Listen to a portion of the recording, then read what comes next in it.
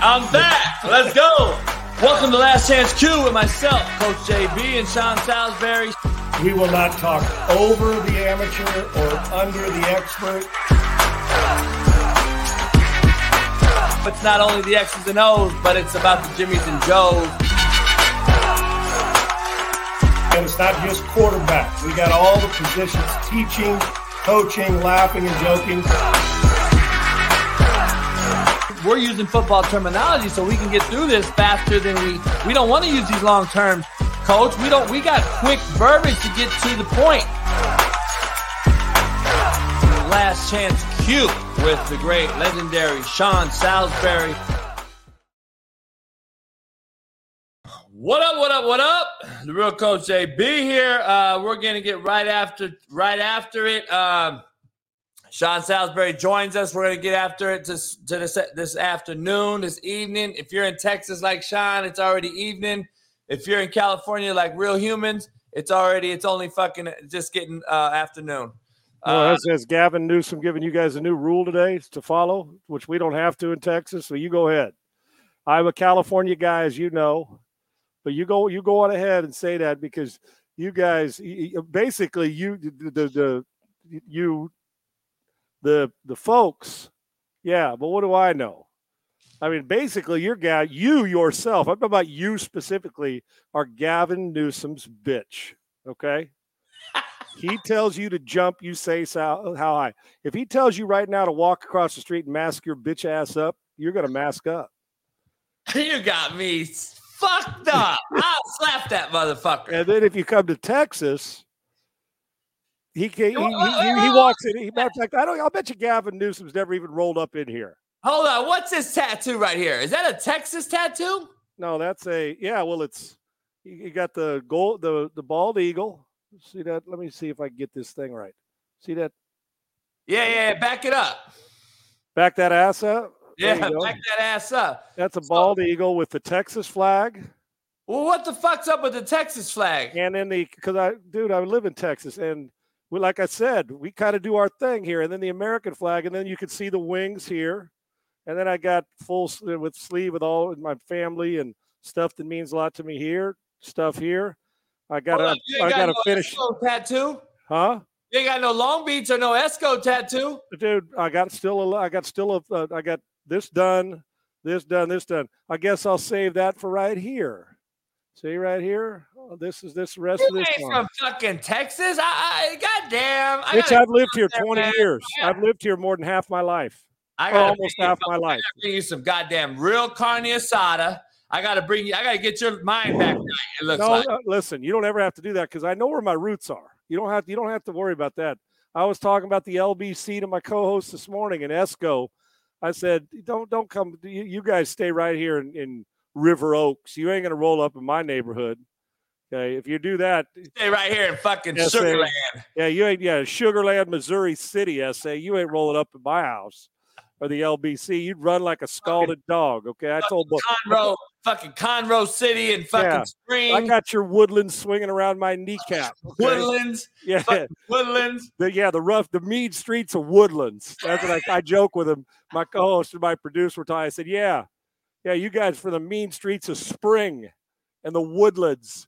And I said, no, you can't roll up in the LBC or Esco. You don't know anything about that. You definitely can't. I said, if you're going to roll up, you better know somebody. You definitely can't go to Compton. You can't even get out of LBC to go to Compton. That's exactly right. So, they know that, but I know this. See, I got Cali I know where my roots are, Texas now, and basically, like your wake-up call, Gavin Newsom will tell your ass when to get up. And you'll say, yes, sir, okay? He's probably never crossed the border into this state, okay? Hey, if he's scared, tell him to buy his ass a dog. He don't want to roll up in Texas. Not only did I slap Schwarzenegger's ass when he was here, I'll slap fucking this cat too. You are Nancy Pelosi and Gavin Newsom's. You're their bitch, okay? Hey, everybody's got their thing, man. I got no problem. They don't bug me because you know what? I don't let them, okay? Hey, I know one thing. Politics don't buy. I'm not letting any politics get in the way of just me. I know one thing. To enjoy life. Fuck the politics. One thing. What the fuck happened to you? There's one motherfucking dude on this picture that I found, and then there's a motherfucker that has a Texas tattoo. What happened to this guy? This motherfucker right here was the guy. That's my man right there. Look at that.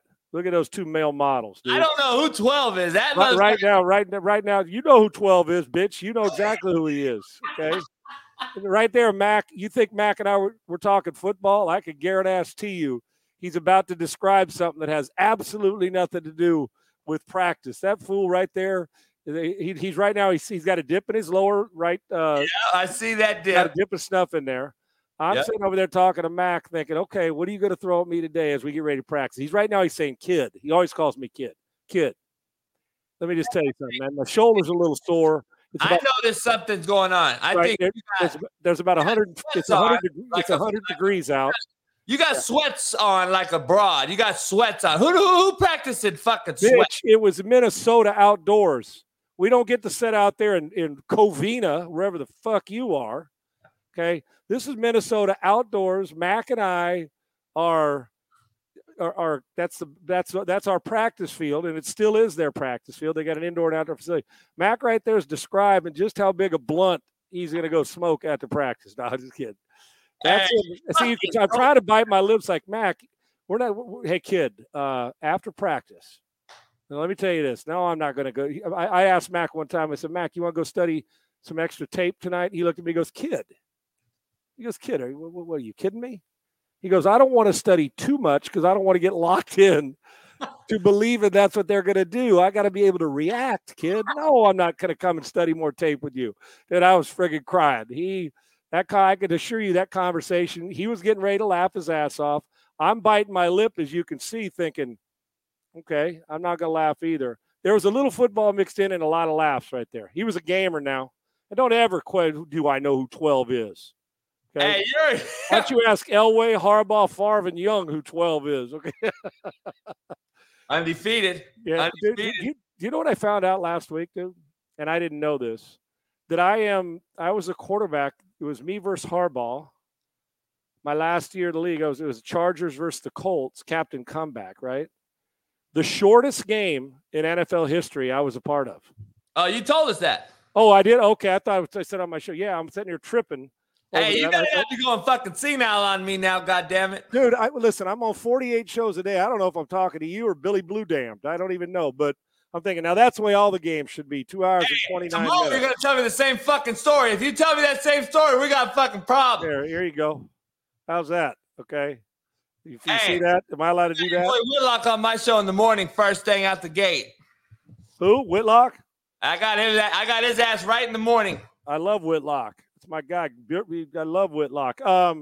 By the way, hey, did I tell you about, man, I was part of the shortest? No, I'm kidding you, dude. I thought I shared that. I mean, you know what the truth is? I think I shared it with you and didn't even share it on my own damn show. See the priority you are, which is bullshit. You question who 12 is.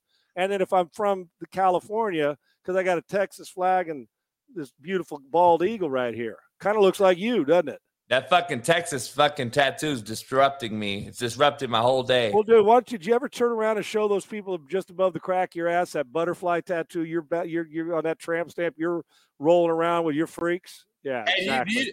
Do you show those 4-leaf clover you got? It's right here. It's on my hip. Okay? Fucking frog. You got the little frog jumping. Well, I could be the guy who says, "Hey, did you see the barbed wire tattoo I got on my bicep? That's original." I'm kidding.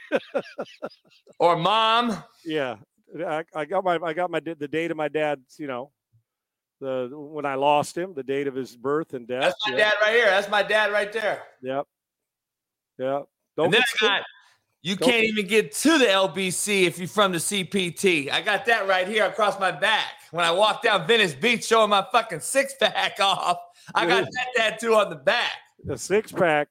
Yeah. What about an 8-pack? You can't buy those in stores, can you? I got a keg. There you go.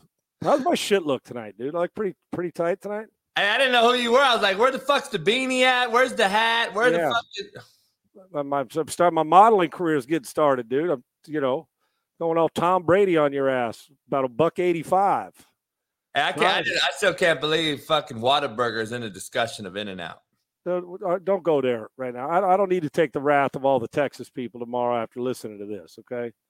Have to defend your ass about In-N-Out while they're throwing stray bullets at me because I'm agreeing with you that In-N-Out's better than what? A burger. How you doing, man? You think there's a lot of buzz about this? Dude, what about my tat, though? Why are you down on it, dude? Fuck. Hey. Don't be down on the – what the hell you know about this, man? Hey, we're going to show Jalen Hurts film tonight, and we're going to break down the Kansas City defensive line, how Jalen Hurts going to get away from that fucking line, how Jalen Hurts can win. We're going to give our keys to victory. Thursday, we're going to do the exact same thing with Kansas City, break down Mahomes on O, Eagles on D. We're going to do vice versa for all those folks out here. But I got to ask you, Sean, I was got to do a few shows. I had a few people. I had Sean King on my show this morning. He talked highly of you. Yeah, good dude. Like Sean a lot. Yeah, he's a good dude. He's been on a few times. This room now. Holding up over the this knockout shot that should have been. This guy has something to say about it, Ray Lewis, and he basically said if that was Ed Reed, that ball was going to be fucking dislodged.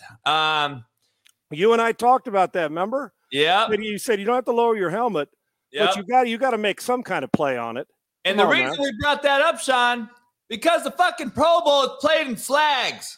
So I haven't talked to you since the Pro Bowl. What's your take? We talked to Sean King, gave me a very interesting take today. He said, you know what's a disturbing part for me is, and he was like, you should ask Sean Salisbury this. I don't like that Aaron Rodgers and Josh Allen's playing golf at Pebble Beach, and Tyler Huntley is now the Pro Bowl quarterback when he doesn't belong at all. And he's like, no knock on these guys, but let's just give every fucking buddy an invite and let's just play golf. And everyone's a Pro Bowl. Like, what are we doing? Yeah, throw your own golf tournament at, go to some other great place that they want to go, send them to a golf resort, and let's have football and see who the best golfers are and just play a bunch of foursomes. And let's go and raise money for charity and give their money back and go play on one of the best golf courses. Go play Shadow Creek in Vegas. You know what I'm saying? Whatever you want to do. Listen, I'm going to make this point real clear. Sean's right. And it is no derogatory mark on it. Listen, if I was Josh Allen and Aaron Rodgers, my ass would have been playing at Pebble Beach too. Right. Okay. In this landscape, but not you wouldn't have been playing Pebble Beach back in the day when Sean. No, I would have taken his honor and gone and played because, when the Marinos and Elways, hell, if I'd have made it then, I would have cherished it. But they played, they competed, they had a blast. They went to Hawaii the way it's supposed to be. Listen, Sean's right. Hey, we're not far away from them flags on Sundays now. Be careful. Oh, doubt. Hey, we're a step away now. Where else you go? Besides the rules, what's the next rule? Shit, what else are you going to do? So, Sean, the next rule is no tackling at the hip. Have you seen this shit? Yes, where you're not allowed to do that tackle where you throw the guy down and your hip hits the ground first. Like you're not allowed to bulldog him. We are the integrity of tackle football, and I don't want to hear one flake fall out of the sky and talk to me about, well, we got to protect all these players. Yes, we do, but in the process, we still fucking play tackle football. Dude. We do. It is a violent sport. We got to get out the cheap hits, and we got to, helmet to helmet. I get all that leading to the crown. But you know what? If I'm Ray Lewis and you're running across the middle and you got the ball and I got a chance to put your spine through your belly, not literally, that's how your ass is getting hit. That's how he used to hit. That's how guys we used to play. And I don't want to hear, well, that's old head shit. No, it isn't, because the Pro Bowl is unwatchable, hence why they're playing flags. And even Josh Jacobs said, what is this shit? I know. You get to a point that and people show up to that because it's the autograph, shake hands, kiss babies. It was packed house. I know. It's we got to predict. It's fun. No, it's not. I'm sure Tyler Huntley loved it because 18 guys canceled and he had to go to the Pro Bowl. Listen, I like Tyler. Good player. Tyler Huntley's not a Pro Bowler. He did not deserve to be in the Pro Bowl. Right. But he's going to be able to spend his whole life now saying, just think if I played now, JB, with some of with the starts I had at one point in time, they may have said, Sean, you played 8 games. You're the seventh alternate in the Pro Bowl. You get to go play. Yeah. And guess what you get to do for the rest of your life? Motherfuckers, I made the Pro Bowl in 2023. 2022. Nothing against Tyler.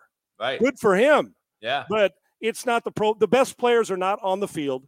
And when they are there, they don't want to play.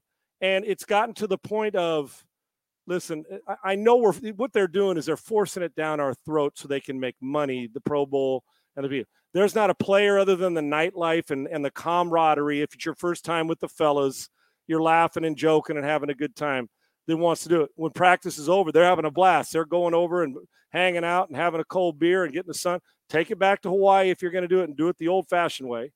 And put a red jersey on the quarterback if that's what you're worried about. Yeah. If that, we damn near do it in regular season anyway. So, yeah, JB, I got a real problem. I know it's the Pro Bowl. It's not that big a deal. Then if it's not, let them all go play golf somewhere. Instead, we turned it into one of those, all this, crazy-ass competition. Then let's go put I guarantee they'd rather go drink beer on a golf course and talk shit and compete that way and smoke cigars and have fun than go out and play flag football. Hey, I talked to Max Crosby. That's exactly what they did. Right. That's exactly what they did afterward. They were with Mark Davis, the owner. I saw the picture. Right. Out with them. Why wouldn't you? So to me, and okay, it's the Pro Bowl, but I'm just telling you, JB, the more we let this stuff creep in, I don't know what else there is to do. Now, it's still a physical. These athletes are great, but please don't tell me, while the athletes are better, that this is a better brand of football than when Walter Payton played. Oh, fuck. Do not tell me this is the brand of football you're watching is better than watching Aikman take on Montana. Stop it. No. Or screw that Randy Cross come out and block Darren Woodson on a sweep. It's because it was meant to be physical. It was not meant to hurt people. Guys get banged up and guys get hurt. But it's not meant for that. But what it is meant for is physical, nasty. We have lost the integrity of a physical game because we are at the point now, I don't know how these defensive players get hosed more than anybody. And I'm an offensive guy. Where are you supposed to hit somebody? Please explain to me where you're supposed to hit a guy. Can't hit him in the head. You can't hit his knees. You can't hit him in the hip now. You can't grab his jersey. You can't even lead with your helmet to the sternum. That's what I'm saying. Yeah. It's like that when that used to be. Matter of fact, as a quarterback and having been hit there, do you know what would happen when a guy would hit you either hard with his helmet in the middle of the back or in the sternum? You know what you'd do? You'd pop up and pat him on the shoulder pads, even if he knocked the shit out of you, and thank him that he didn't go and hit you somewhere where he could have hurt you worse. You were grateful that he went crown of the helmet to the sternum, and they were encouraged to drive your ass into the ground. Hell yeah. They weren't encouraged to throw their arms out and land on you like you're in the fucking Matrix and Keanu Reeves is a defensive end. Did you see the 30 for 30 when Saragusa fucking fell on Gannon? Yes. Yeah, I remember it. Fuck yeah. So, yeah, you don't want to take a guy up. Like, remember when Terry Bradshaw and Joe Turkey Jones lifted Bradshaw up and slammed him on the shoulder? No, we don't want that. You're not going to sit there and doggone pile drive a guy. But you know what? I don't even dislike the fact. I don't even like the fact that once there's a pick, defensive guys used to love it. They yell out Oski, and they'd go get the quarterback. Yeah, I can remember the second you throw it, they're coming because that's their chance to get a clean, legal hit on you and knock the piss out of you. And you were our head was on a fucking swivel. Damn right it was. You start to go around and make a tackle, and you get three cats on defense coming to unload on you, and it was fair game, and that was okay. That as long as they didn't, one guy holds you up, the other chop blocks. Nobody was trying to do that, but it was their chance to get he's fair game now. And I can't stand. You ever remember the block when Keith Byers peeled back on Pepper Johnson on the sideline? And now it was a crazy ass hit, but I don't know why we're not even allowed. The guy you peel back and block, if he runs like Ben Watson did to chase down Champ Bailey, he makes the tackle and saves the touchdown. That may be the guy you need to go block. I don't know, dude. I just think rules have made it. Well, I haven't watched I used to cover the Pro Bowl for ESPN. Didn't watch it then.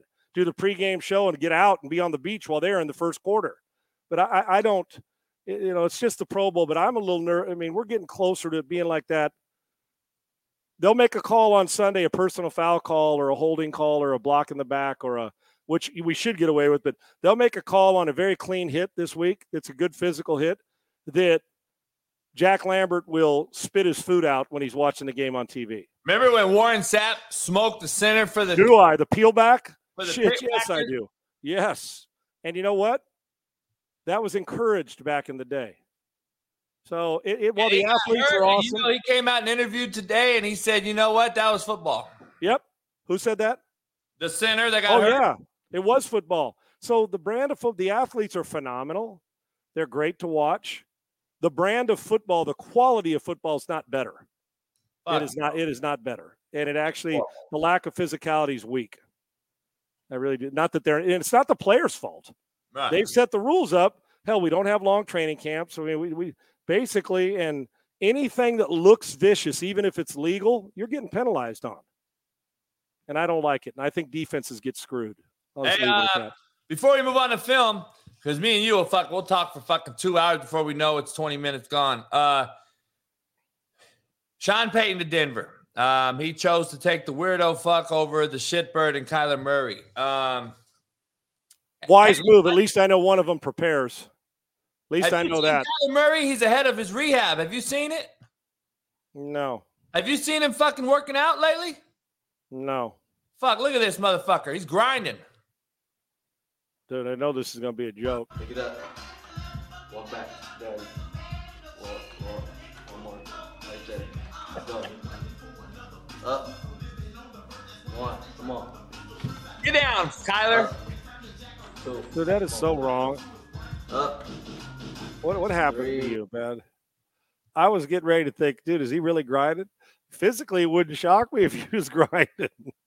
But mentally, I don't think he's studying tape tonight. I can assure you. You don't think he's down low enough here? We call that ass to the grass, brother. That's a squat now. That's fucking Kyler Murray.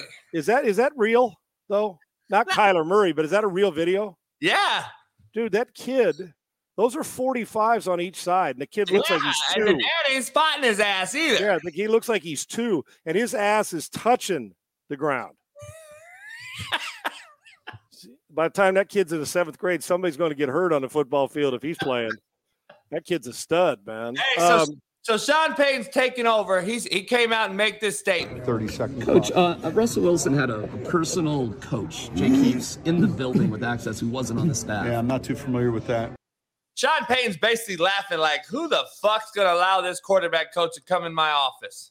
Like, what if you got asked that question, Sean? You're the head coach of Denver, and they say, hey, can Russell bring his personal quarterback coach to talk over my quarterback coach that I've hired for my organization? Can you imagine that happening? The answer would be he's not even going to train him on our field. He's going to go to the local park or his local junior college or college to do it because he's not employed. I read comments about that today where some are saying, well, you'd think he'd want to cater to his star.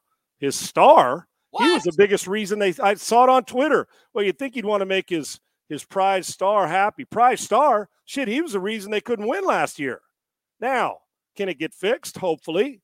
I know Russ will work. Listen, I can't imagine as a quarterback trainer waltzing into Bill Belichick or to Sean Payton or to any head coach saying, hey, by the way, man, my guy, or if you're the quarterback and I'm his quarterback coach saying, he's going to have an office in the building and he's going to be coaching me while we're sitting in the meeting room and he's going to sit in there. What's he going to do? Talk like Russ, they want you to do this, but here's how we're going to get to it. Are you kidding me? I don't care if Russ, if it's a clause in his contract, guess what? Russ, we're Xing out that clause. There'll be a new addendum to the contract. Are you out of your, I can't even believe, no wonder Hackett can't win there. No wonder to allow that shit. So what if the left tackle is a Pro Bowler? Does he get his guy? When Chubb was there before he got moved to Miami, can he have his? Does he get his pass rush specialist? You know, I can't even believe it was broached. I'd be embarrassed if I was the quarterback coach. I'm not saying Jake Heaps. I know he's a good teacher, but I'd say no, Russ, you go do this thing. If we're going to work, we'll work before or after or off season. This is not my place. If they put me on staff, different story. I'm not on staff. I'm not an employee. No. I'm your private coach. We'll do this when we're like everybody else in the world does. I think it's embarrassing. I think it says it has Russ. The only problem with Russ for me, he has diva and this superstar shit written all over him, and I don't know where it came from, but I guess I do. You know, he's lives the life. He's you know, the superstar wife, and he's been a star. But at some point in time, the roots that got you there, meaning your roots of he was a 3rd round pick and he grinded and won the job and fit in, blue collared it. You know, even though he's white collar talent, meaning he's gifted and probably in any other time would have been a higher draft pick than a 3rd rounder. And this dude, you got to get back to your roots and where you were there and what made you good in the first place. But asking your quarterback, Sean Payton, I love it. It's like, get the fuck out of here. Without saying it, that's what he wanted to say. That guy's not coming into the building. Yes. We'll take care of that. I'm the quarterback. I'm running this offense. You can go train with your guy away from here. The fact that Denver let him in, no wonder. And if I'm with a teammate, I'm like, let Russ cook. I heard that too. Well, you're not letting Russ cook. Sean isn't. Let Russ cook. Shit, Russ didn't even know how to turn on the microwave last year. So let's fix it this year, and hopefully Sean Payton can, because Russ is talented. You got to get back to the basics that made him good. I know who ain't a prima donna. That motherfucker right there ain't no prima donna. Not either one of them. Not 9 or 12. Well, 9 could have been if he wanted to, because he was a Super Bowl champion, but he was anything but that. And number 12 wasn't a Super Bowl champion. He's just a slapdick trying to get by. So hey, where's your guys' chin straps at? What the fuck's going on? I never that chin strap, that helmet fit tight. I didn't practice with a chin strap a day in my life. Okay, in the NFL, I didn't wear a chin strap, not one time. The helmet fit tight. That might be a little prima donna-ish. Okay, really? So they're not going to hit you. It fits tight, so I don't want to rub my chin raw. Why the hell do I need to wear one at practice? It's not like we were running, 18 quarterback sneaks in a row and hit the quarterback in the face. Okay. Hey, did you wear knee pads?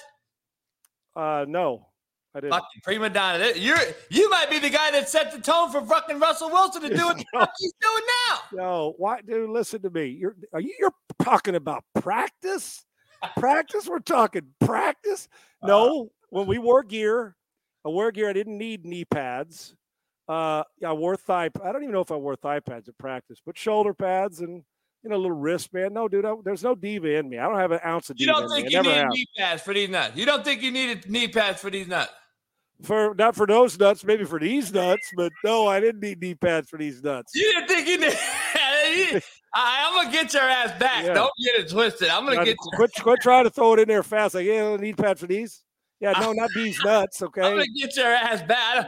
Hey, and don't give me that chin strap shit. What, you and I'd have been in a fight if you were my coach and you said, put a chin strap on. No, in truth, if they would have said put a chin strap on, I would have worn. Dude, I've never wore a mouthpiece since I didn't wear a mouthpiece in high school.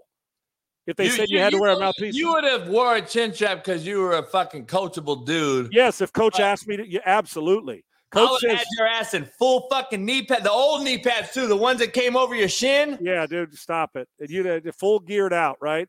Yeah, but if you were my coach and my boss, strapped up on the green, get your ass off the sideline, you can take your hat off. Yeah, but when you're standing behind the huddle, I want it chin strapped up, right, where you can't even let it go. Now, if my coach said it, I'd have done it, dude, without a complaint. But hey, that's old school though, huh? Before you, that's how Lombardi and them were. You're damn right it was, and you weren't getting caught sitting on your helmet. Now, coaches, I was with coaches. If you sat on your helmet, you got your ass chewed. You weren't allowed to sit on your helmet. I hated that shit. But dude, no, our helmet fits so tight.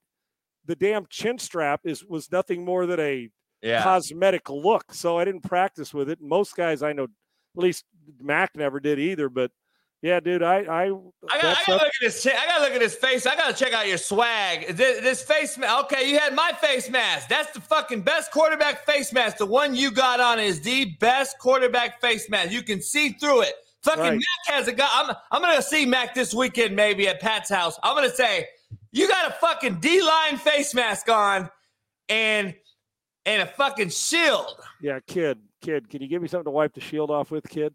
That's it. Mac, he was priceless, dude. I didn't want to ever be, I would never been disrespectful to a coach. He said, get here, you put that chin strap on, I would have, but not with not on the practice field. Hey, dude. I bet you wore fucking Nike Shark cleats, huh? No, dude. I wore at one point in time we had to wear Reebok in the league, and then when you didn't have to wear Reebok, I don't even know if I was able to wear Adidas. I'm an Adidas guy now because they fit my feet better.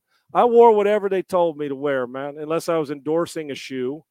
And I'd spat. Sometimes I had to spat it up so my ankles didn't. I didn't. Dude, I was not the fashion police, right? I just wanted to grind, man. That's fine. But my wristbands look sweet as hell.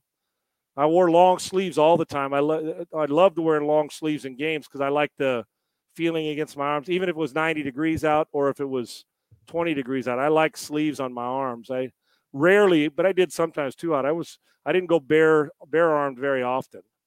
So, but I never used a read it wristband. So somebody called a play and I had to flap that bitch up. They called a play and you memorize it and went to the line of scrimmage. But I know times have changed. I miss that old school fucking take. I run to the sideline, get the whole fucking play, run it in, tell everybody their job, and then let's run the play. Yeah, then I remember we were in Brian Billick and I held the ball too long, like on a second down, and I think I took a sack. I can't remember what the situation was, but it was like 3rd and 14. And it was my fault. I look over at him to get the signal. He points at me. I'm like, send that signal in. He points at me. Like your job. He goes, basically what he was saying was, bitch, you were the one who missed that hot read. You call the next play. Yeah. And the truth is, if you didn't know formations tucked with personnel groupings, you were hosed. So you had to get in your playbook to know that, because there were times when they said, you got this. And so you'd go do your thing. But yeah, man, some of the times have changed, man. It doesn't mean the game's not great. After that, it's not as physical. How many fat hoes were waiting on you to leave practice? Well, they got to eat. They weren't ever waiting at practice, dude. What are you talking about? How many fat hoes were sitting there at the hotel waiting on you? Dude, have you seen me? Have you seen the Moneymaker? Come on now. Dude, have you seen this? Hey, I'm just looking outside my window here. It's fucking unbelievable skyline. Unbelievable. I'm looking down towards Esco. Right now. Got the sunset coming down. Yeah. Don't be starting to get into your feels and gaze into my eyes when I'm telling you about, when I walk in. No, man, I was all football all the time, right? Yeah. I was a grinder. Still am, man. Still am. Now, some of those cats, yeah, I can't. Long time ago. I wish I had some eligibility left, though. I can tell you that. Hey, me too. You like that face mask, though, didn't you? Yeah, I like the face. That's my face mask. Same one I had. Yeah, and that mouthpiece, dude. I remember I bit into one. You know how you cut them up and put them in on the stove in the hot coffee mug, melt them up. Yeah, or it's it's boiling water. Boiling water, and you can soften it up and bite it. I did that. I never wore it. I don't even know what it was, and at one point in time, like college, they said you had to have it on you, so I just stuck it in my sock. I have never played a game with a mouthpiece in my mouth from the time I was a 9th grader in high school. Ever. Really? Ever. Never. And I'd never had a ref come up to me and say, put your mouthpiece in. I can tell you to this day, I've never called signals from the time I was 14 or 15, my freshman year in high school, until we sit here today. I have never worn a mouthpiece in my life playing football, ever. Never. It was stupid sometimes because taking that crown of the helmet to the jaw or under here where there's a scar, but fortunately, I never wore one. And I still to this day am baffled. I mean, I know guys who protect themselves, but how they pull it out, start calling signals and put it back. I'm like, it's too cumbersome for me, man. I couldn't stand it. Still never wore one my entire career. Man, that's one thing that I hit my head on the turf once and I didn't have it in, and that teeth your teeth concussion. Oh, yeah. That's when you get the concussion. It ain't getting just hit by anything. It's when that fucking jaw concusses. And that's why. So I used to do the same. I went to the dentist. I'm younger than you. They sent us to the dentist years after that and had us molded. They molded the fuckers, right? Oh, yeah.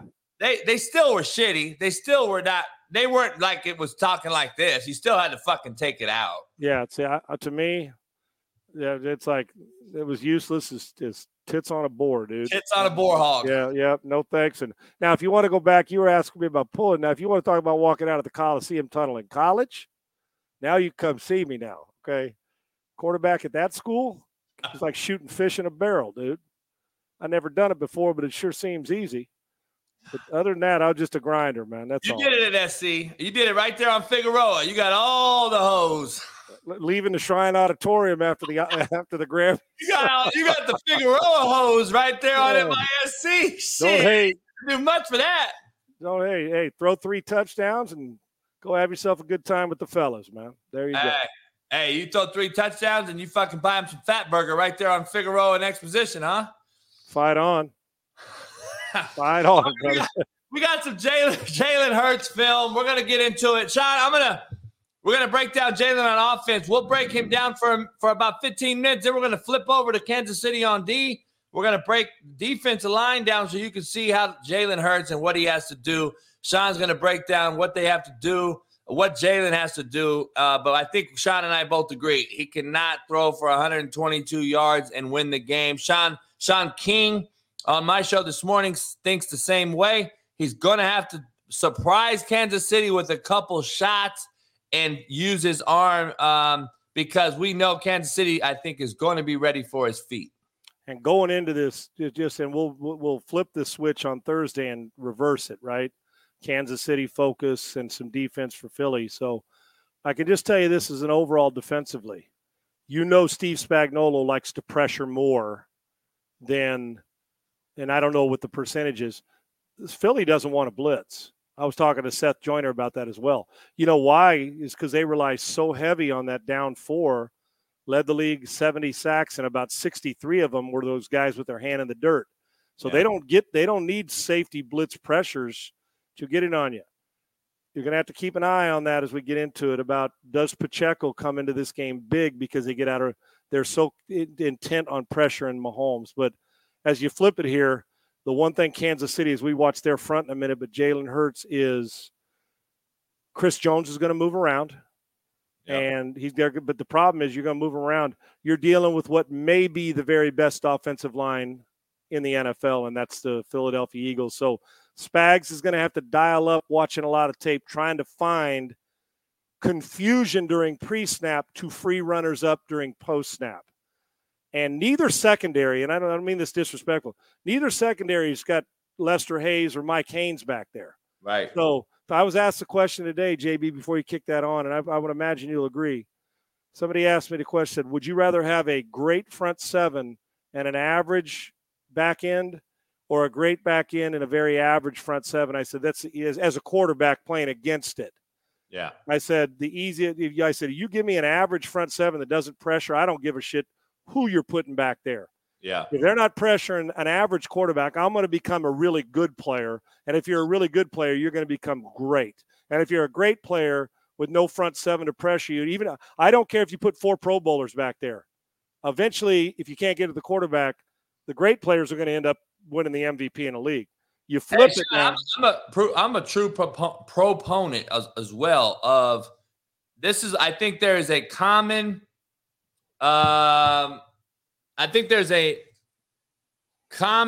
denominator on winning football games. I believe it starts at the high school level, junior college, and NFL. If you have a fucking legitimate front 4 and legitimate lockdown corners, you can win football games and a lot of them. Right. And then on the other side, if you have a quarterback and you have that combination, you can win in high school, you can win in junior college, you can win in college and the NFL. In the NFL, you need a little more. Obviously, you need an O-line, you need a few other things. But it starts with those. It starts with those group you're talking about. Yeah, but if you have to make a choice.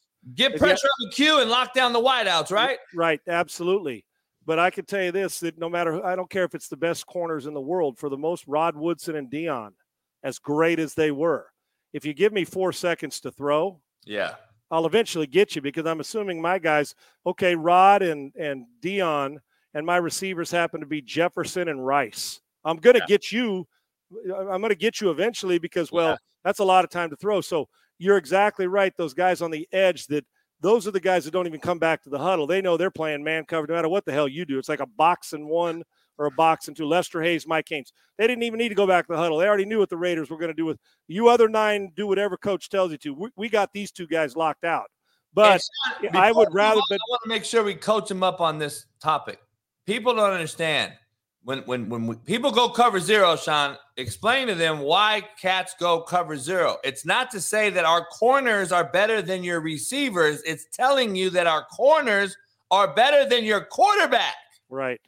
Because we're not going to get the ball off. We're better than you. We believe we're going to get to you before your quarterback can make an accurate throw and set his feet or understand where the pressure's coming from.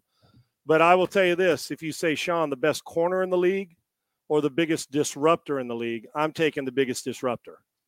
Meaning, to me, the closer you are to the quarterback, the more impact you can make in a game. So I said that I'd rather – it's more difficult on a quarterback to deal. Think about Tom Brady's losses to the Giants. 4 down – they got pressure with 4 down guys, and they beat them. And so I will always take work inside out. I will take a front 7 first, corner second. Now, if you get great players all over the place, you win championships, especially if the quarterback on the other side is good. Now, I'm not saying that these corners and these players aren't good in this game, but Philadelphia knows damn well where their bread's buttered. Front 7 pressure without blitzing.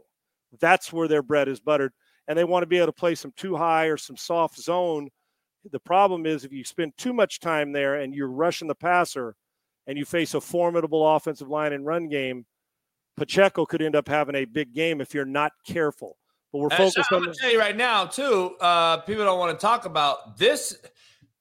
Everyone's saying that Jalen Hurts can't have another 120-yard night. Yeah, but he didn't need one 2 weeks ago because he didn't need to throw for 300. It was San Francisco had no quarterback. I'm going to be honest, too. This team is built for a team. This is a game where it's very likely he's the only quarterback in the league right now that probably can get away by winning a Super Bowl without throwing for 150 yards because the offense is predicated off boot, run the football, RPO, defense, and get after the Q. They can probably run for 250 with him being an additional runner, and he don't have to really throw a lot. Because of they're the most complete team all year long in this league, hence why they're the 1 seed in the NFC. The interesting thing, JB, is you're exactly right. This is the one team you can win the Super Bowl, and Jalen Hurts may not end up having to be the MVP. If Mahomes isn't the MVP, Kansas City, now you may give it to Kelsey with 15 catches, but that would also mean that Mahomes probably threw for 500. So point is that I don't think you're winning this game. If Mahomes has got to be here, the tight end are probably going to be the MVP, but Jalen could throw for $175 and win because your front 7's good, not just good. They're outstanding. They're down. They go pressure the quarterback.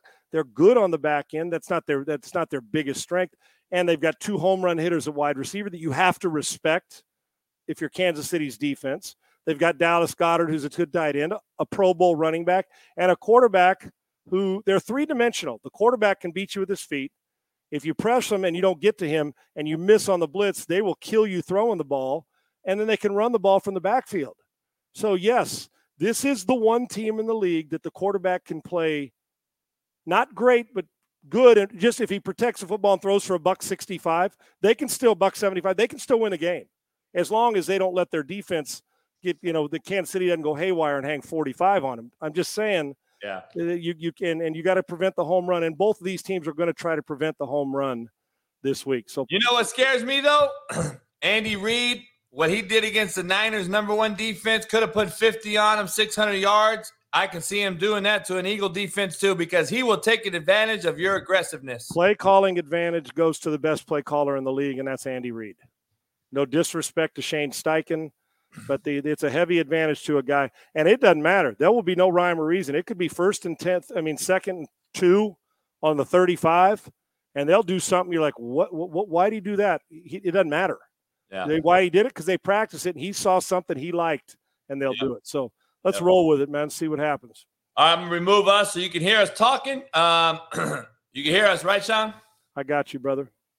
All right, here we go. 1st and 10. Jalen Hurts versus the Niners the other day. We got some Giants game a week before this in the divisional round as well. We can break down a little bit of each so you can see. We broke down this a little bit. We'll go through this so we're not watching the same film. Yeah, we're not really talking quarterback mechanics in this. We're just talking game plans and what you got to be alert for. And the one thing about it is the 49ers posed a major threat with their front seven too, because this was the number 1 D in the league. And without a quarterback, and D'Amico Ryans kept them in it, but they had a good mix of run and get the ball out quickly in this game. And they're going to have to do the same thing because Kansas City's defense, while good, is sure as hell not the San Francisco 49ers. Let me. I'm gonna pull up. Pull up Kansas City's D as well, so we can have that up too.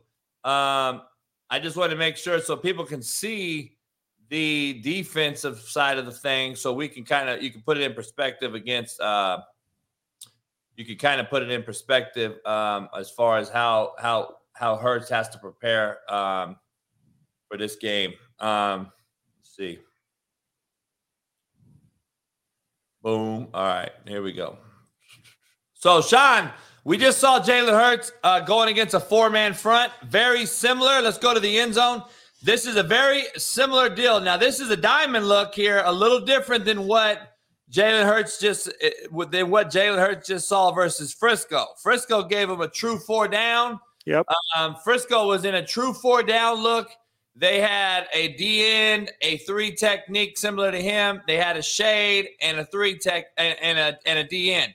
They didn't have this bear look, diamond look, whatever you want to call it. I call it a diamond because there's 1 linebacker. If it was bear, there'd be 2 backers.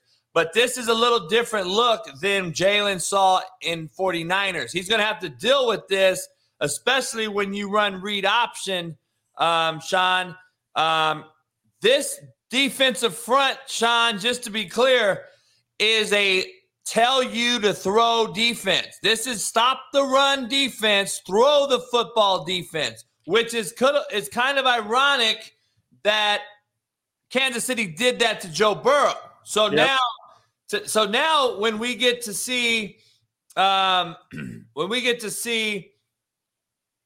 Hurts, it's kind of ironic now that we get to see a true 40 front, so everyone can understand what I mean. You saw Kansas City. Now you have a 3, a 5, and a wide 9, and a 4-eye and a wide 9. This is a true 40 front, 2 backers compared to what you just saw in Kansas City and what Jalen Hurts is going to have to face with a nose guard in Chris Jones, most likely, so they can stop the +1 runner in Jalen Hurts. And what they'll do, and with the shade of Chris Jones, and what they will do too in certain situations to free him up, they will walk Jones out, and he'll play on the defensive end. He'll be outside on the offensive tackle. He will play. He will turn in from an inside interior defensive tackle, and he very well may be the best in the league at that right now.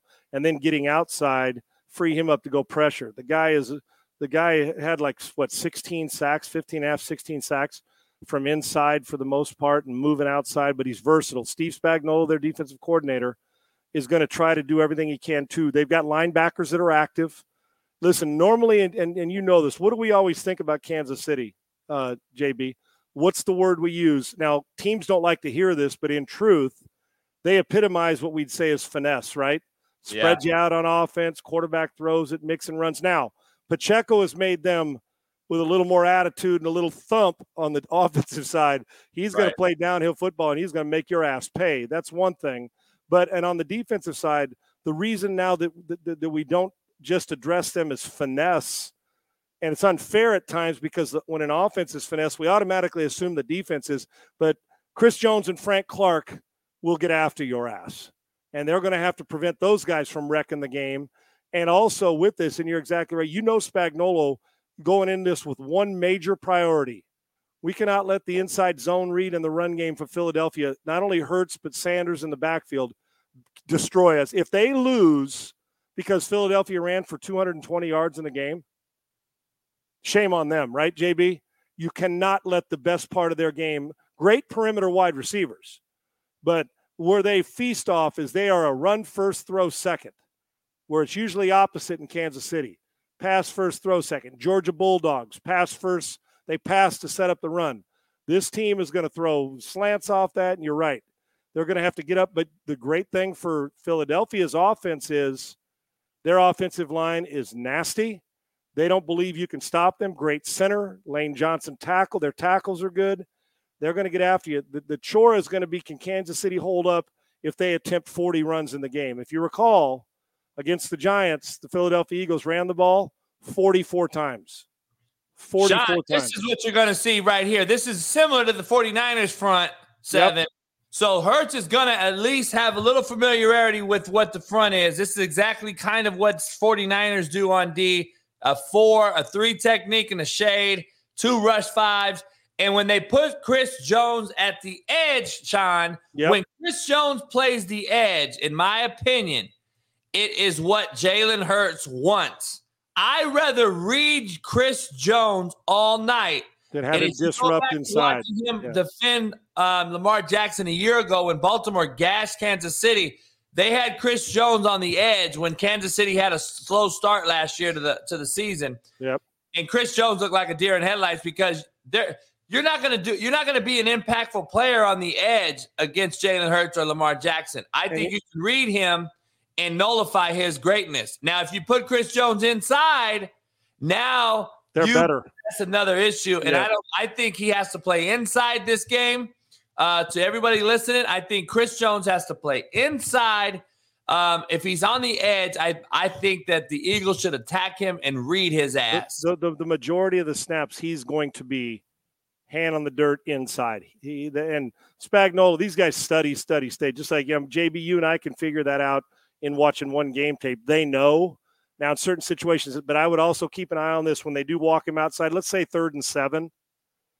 I can promise you this.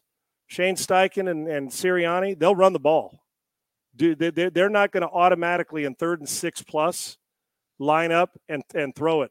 They believe they can get – I'm talking about Philadelphia's offense. They believe that they can get that read if Chris Jones, especially like you said, he's removed and wide. Don't be surprised if you see them run inside and zone and read with Hurts on a 3rd and 6, 3rd and 7, 3rd and 8. And you may see him throw it and push it down the field on 2nd and 2. I'm talking about on a regular basis. So I'm with you. I think that they'd prefer Chris Jones removed from the interior. They don't want Chris right here. No, even though they think that Kelsey and that group can block him, he is a disruptor and one of the best in the league at it. You'd like him removed so you then have angles on him and running inside. There is no doubt about it. You don't want him in yellow or red inside right there. No, you don't. You want his ass out here, and now Jalen Hurts now can read his ass from depth in the gun. And just think about it. This guy is a non-factor out here. And he plays into Hurts' strengths, JB, by doing that and having him in the gun, no doubt. Yes. The Niners had a great front seven as well. Hurts still could be damaged with his shoulder. I don't know if he's throwing the ball, if that's just how he throws. I mean, he's not a great passer. I think he's more of a thrower. We agree he's increased his mechanics. He's become a lot better this year. He's still not going to Sean, if we came into this game and you told me that Jalen Hurts has to beat you with his arm to win the game, I think me and you're going to be pretty pleased and excited about playing. And I don't think that there's any way Spagnuolo comes into this game.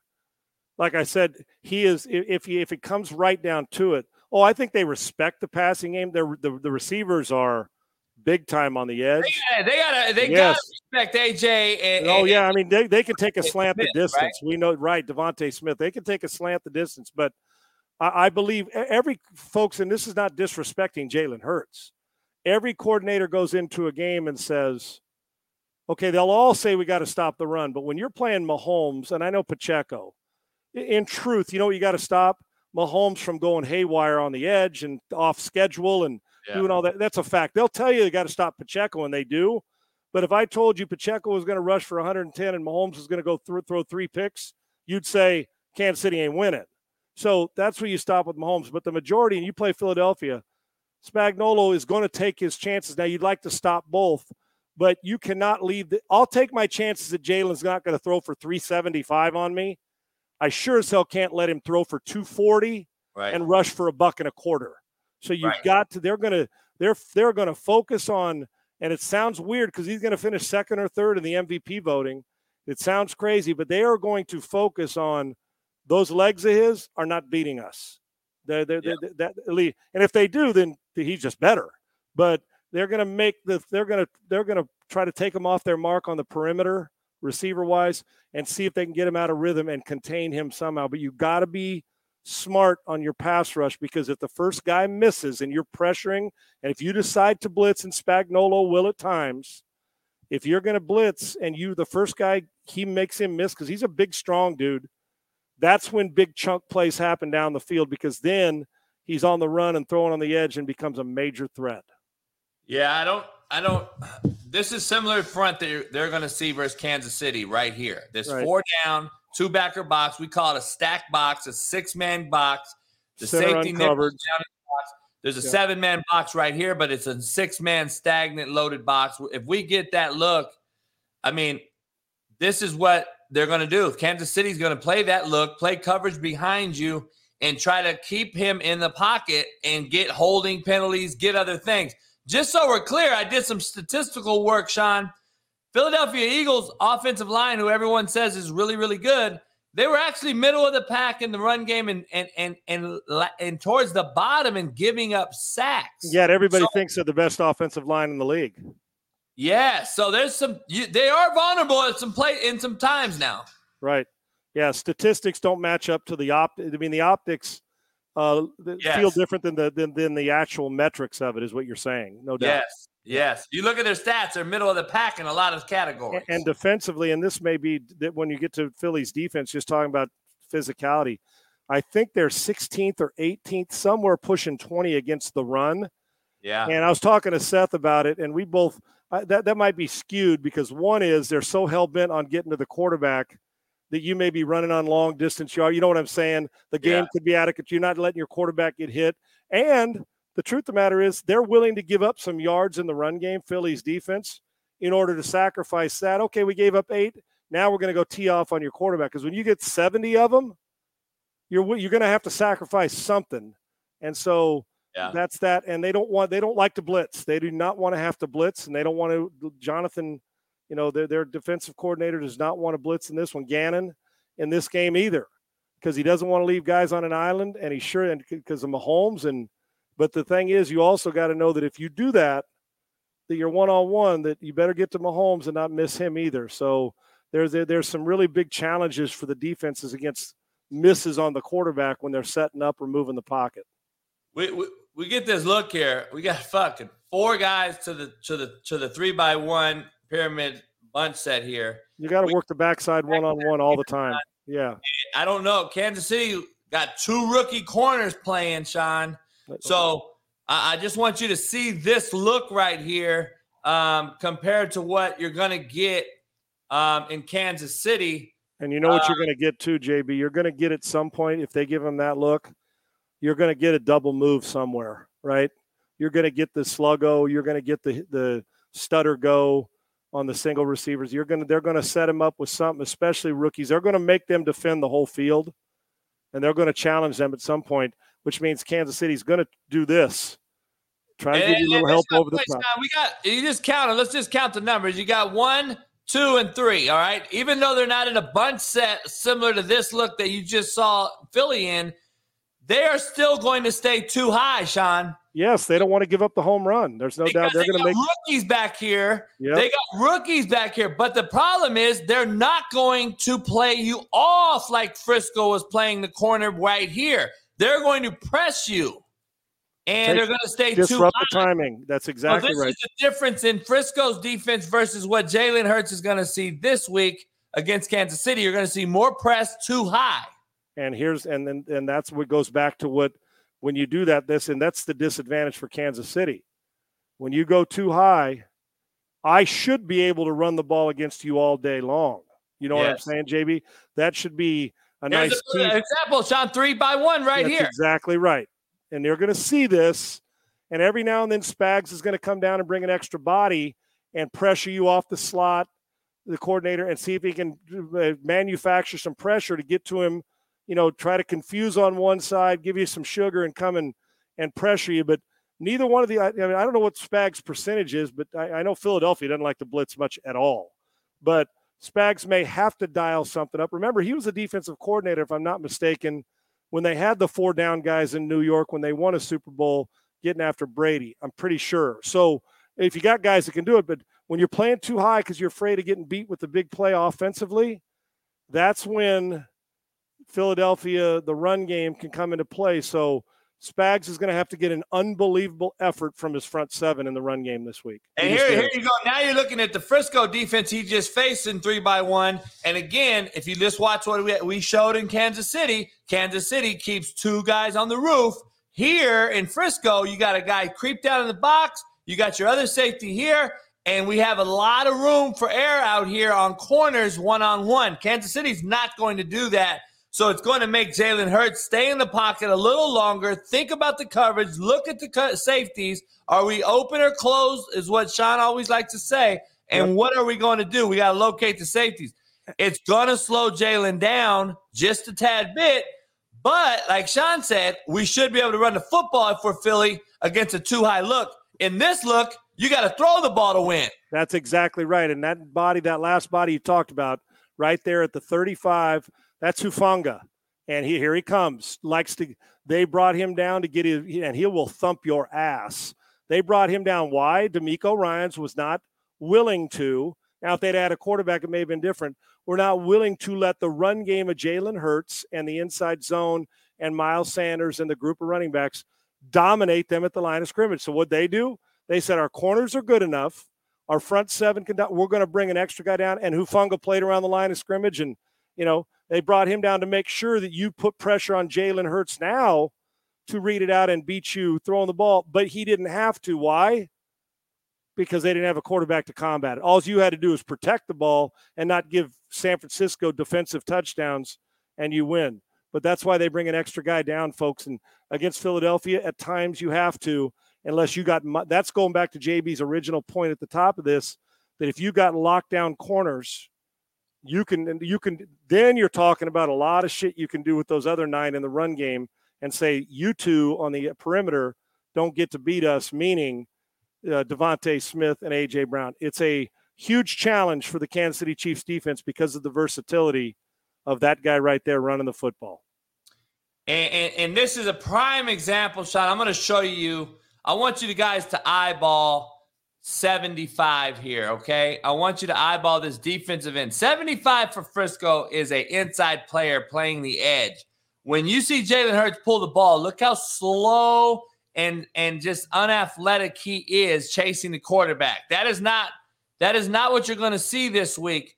I just want to be clear. 75 should be inside here. He's not an edge guy. Look at it. He's more of a 3 technique playing the edge, and that is what Jalen wants Chris Jones to do. We want to see that from Chris Jones because if I'm Jalen Hurts, I want to see Chris Jones playing the edge compared to him playing the inside because I want to be able to read his ass, Sean, unlike right here. Here we go. Let's see. He's inside here, but Chris Jones is inside here. He's that guy right there. I don't want him if I'm Philly. Because putting him on a guard one-on-one is a lot more out of my control, right? It's out of my control for Jalen Hurts. I got to depend on my O-line to block his ass. If he's on the edge like this guy, I can now read him and have a little more control over him. And you see Cincinnati, their offensive line's not very good. And you see they went to the guard freed up. He had nobody over him. So he helped the right tackle out on Chris Jones. I think Philly believes that they can handle him by themselves, but they're going to be, when he's lined up inside, they're not going to try to block him with one guy the whole game. You're exactly right. If you want Chris Jones to have the effect you want, in my opinion, for the most part in this game, just like you, if I'm Kansas City, I'm keeping him inside because he can still rush the passer from there. Look, the guy's so really they're putting good a there. tight end on him in the backfield. They're chipping him. And he's pushing him right back into the quarterback's lap damn near. The guy can play. Yep. He's a friggin' monster. Monster. Yeah, I agree. And then red zone, Jalen Hurts is going to get back to seeing this look here, which is a tight, we call it TNT, nose tackle nose. We got a tackle nose tackle. We got a tight look here, diamond bear front. This is just a 40 stack look, and they're going to have to make them pay either getting the ball out quickly or in the run game with Jalen Hurts. And this is kind of what you're going to see Kansas City do to him in the red zone. Where are they going to put Chris Jones? He's not even in the game right now. where are they going to put Chris Jones, and how are the Philadelphia Eagles going to attack Chris Jones? I don't believe Chris Jones is the only factor. I don't think they're going in game plan Chris Jones as the only issue. No, I think Frank Clark's a problem too, and the linebackers run pretty well in Kansas City. They're Kansas active. City got pretty damn good D. They're not going to be just some defense just going to scheme one guy. I don't believe that's going to be the case. But again, I want to look little bit of Jalen Hurts, Sean, versus the Giants, where he actually threw the ball and had a lot of yards and success versus a Giants team that we agree probably isn't ready for the big time just yet, even though they made strides and made it to the second round. Jalen likes a lot of empty, Sean. I think empty will be a good formation versus Kansas City based on their young rookie secondary. And now it's going to expand the box and allow Jalen to do this out of an empty set. I think Kansas City's defensive line is a little better than the Giants, obviously. Even though the Giants have a few good pieces to build on, I think the Giants have a hell of an opportunity to be good next year. But, see, Kansas City doesn't have this guy, Sean, this big waddle body guy here. They're a lot more built for speed, quickness, and Kansas City's built for a little more athletic quarterback like Jalen Hurts. So, and remember, Wink Martindale, the coordinator for the Giants, they'll pressure and blitz as much as any team in the league. I mean, their percentage, they're rushing more than, they're going to rush, blitz. So it was different. You empty, spread it out so you can see where they're coming from. They love to pressure. So you're not going to see as much of this when Wink Martindale bringing guys, pressuring a lot of games and doing all that. He is multiple as it gets. And that's when Jalen, like I said, if you're going to blitz and you got a free runner, you can't miss if they're going to get to that point. But you won't see, Wink Martindale may blitz you more than both these teams combined this week. You know what I'm saying? And that quarterback, when you can run, you'll get some gaping holes in the run game with nobody on the back end to help when you're playing the Giants. But Jalen threw the ball. The key there is getting it out on time and don't let those games affect you. But they took care of the Giants rather handily in both the run and the pass. Yeah, you know what? It's gonna be interesting, man. I think we got to see a little bit. We're gonna do the same thing with Patrick Mahomes on Thursday. You got to see kind of how we're doing this. We're gonna show you how to attack Kansas City, what Kansas City is gonna give you. The good part about this week on both sides, Kansas City's defensive front is similar to the Frisco front that you just saw for the majority of that film. So you're going to get a 40. You're going to get a stack look. You're going to get a little bit of two high, a little bit of man, a little bit of two-man, little quarters out of Kansas City. They're going to try to protect that secondary for Kansas City, who is young. But if I'm you, Sean, if you're the D coordinator and Spags over there, and you're going to say, look, we got a young secondary, but you know what? Hurts his strong suit isn't throwing the ball. So let's make sure he beats us with his arm. Let's let's make him beat us and let's try to get at his ass early and often and try to shut this run game down and add hats to the O-line box. And then I'll adjust along the way if we can't cover anybody, right? But I got to go into this stopping, taking something away and trying to completely minimize that impact. And you mentioned about the 49ers and the Chiefs. Listen, you take Frank Clark and Chris Jones, both pretty damn good players. And you had Bosa and Armstead, both pretty damn good players, right? So the similarities for different reasons, but stars that have their hand in the dirt or standing up on the outside pressuring. And you got them on both. So Philadelphia knows what that's like. And then when you played the Giants, it was pressure from Wink Martindale. But I'm with you, and I was going to ask you, JB, and we can close it out like this. For me, I'm 100% with you. Rookies or not, young corners or not.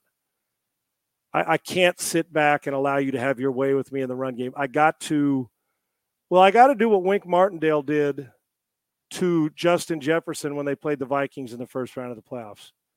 Held him to 40-some yards. That guy's not beating me, man. Yeah. If Cousins or somebody else with Dalvin Cook, you can beat me, great. I'll deal with it. That guy, and I think Cousins was 32 or 39, and they still didn't win. So point is that you cannot allow. Listen, they're based on that Hurts in the run game dominating you. And when Jalen has his best passing games is when you decide, all right, we're going to sell out to the run. And if we can't stop it and he's pulling out and he's having one of those days where he's 22 or 29 for 252, then there's trouble. You got to hope that's not the case. But I'm starting this game geared up to stop the entire run game.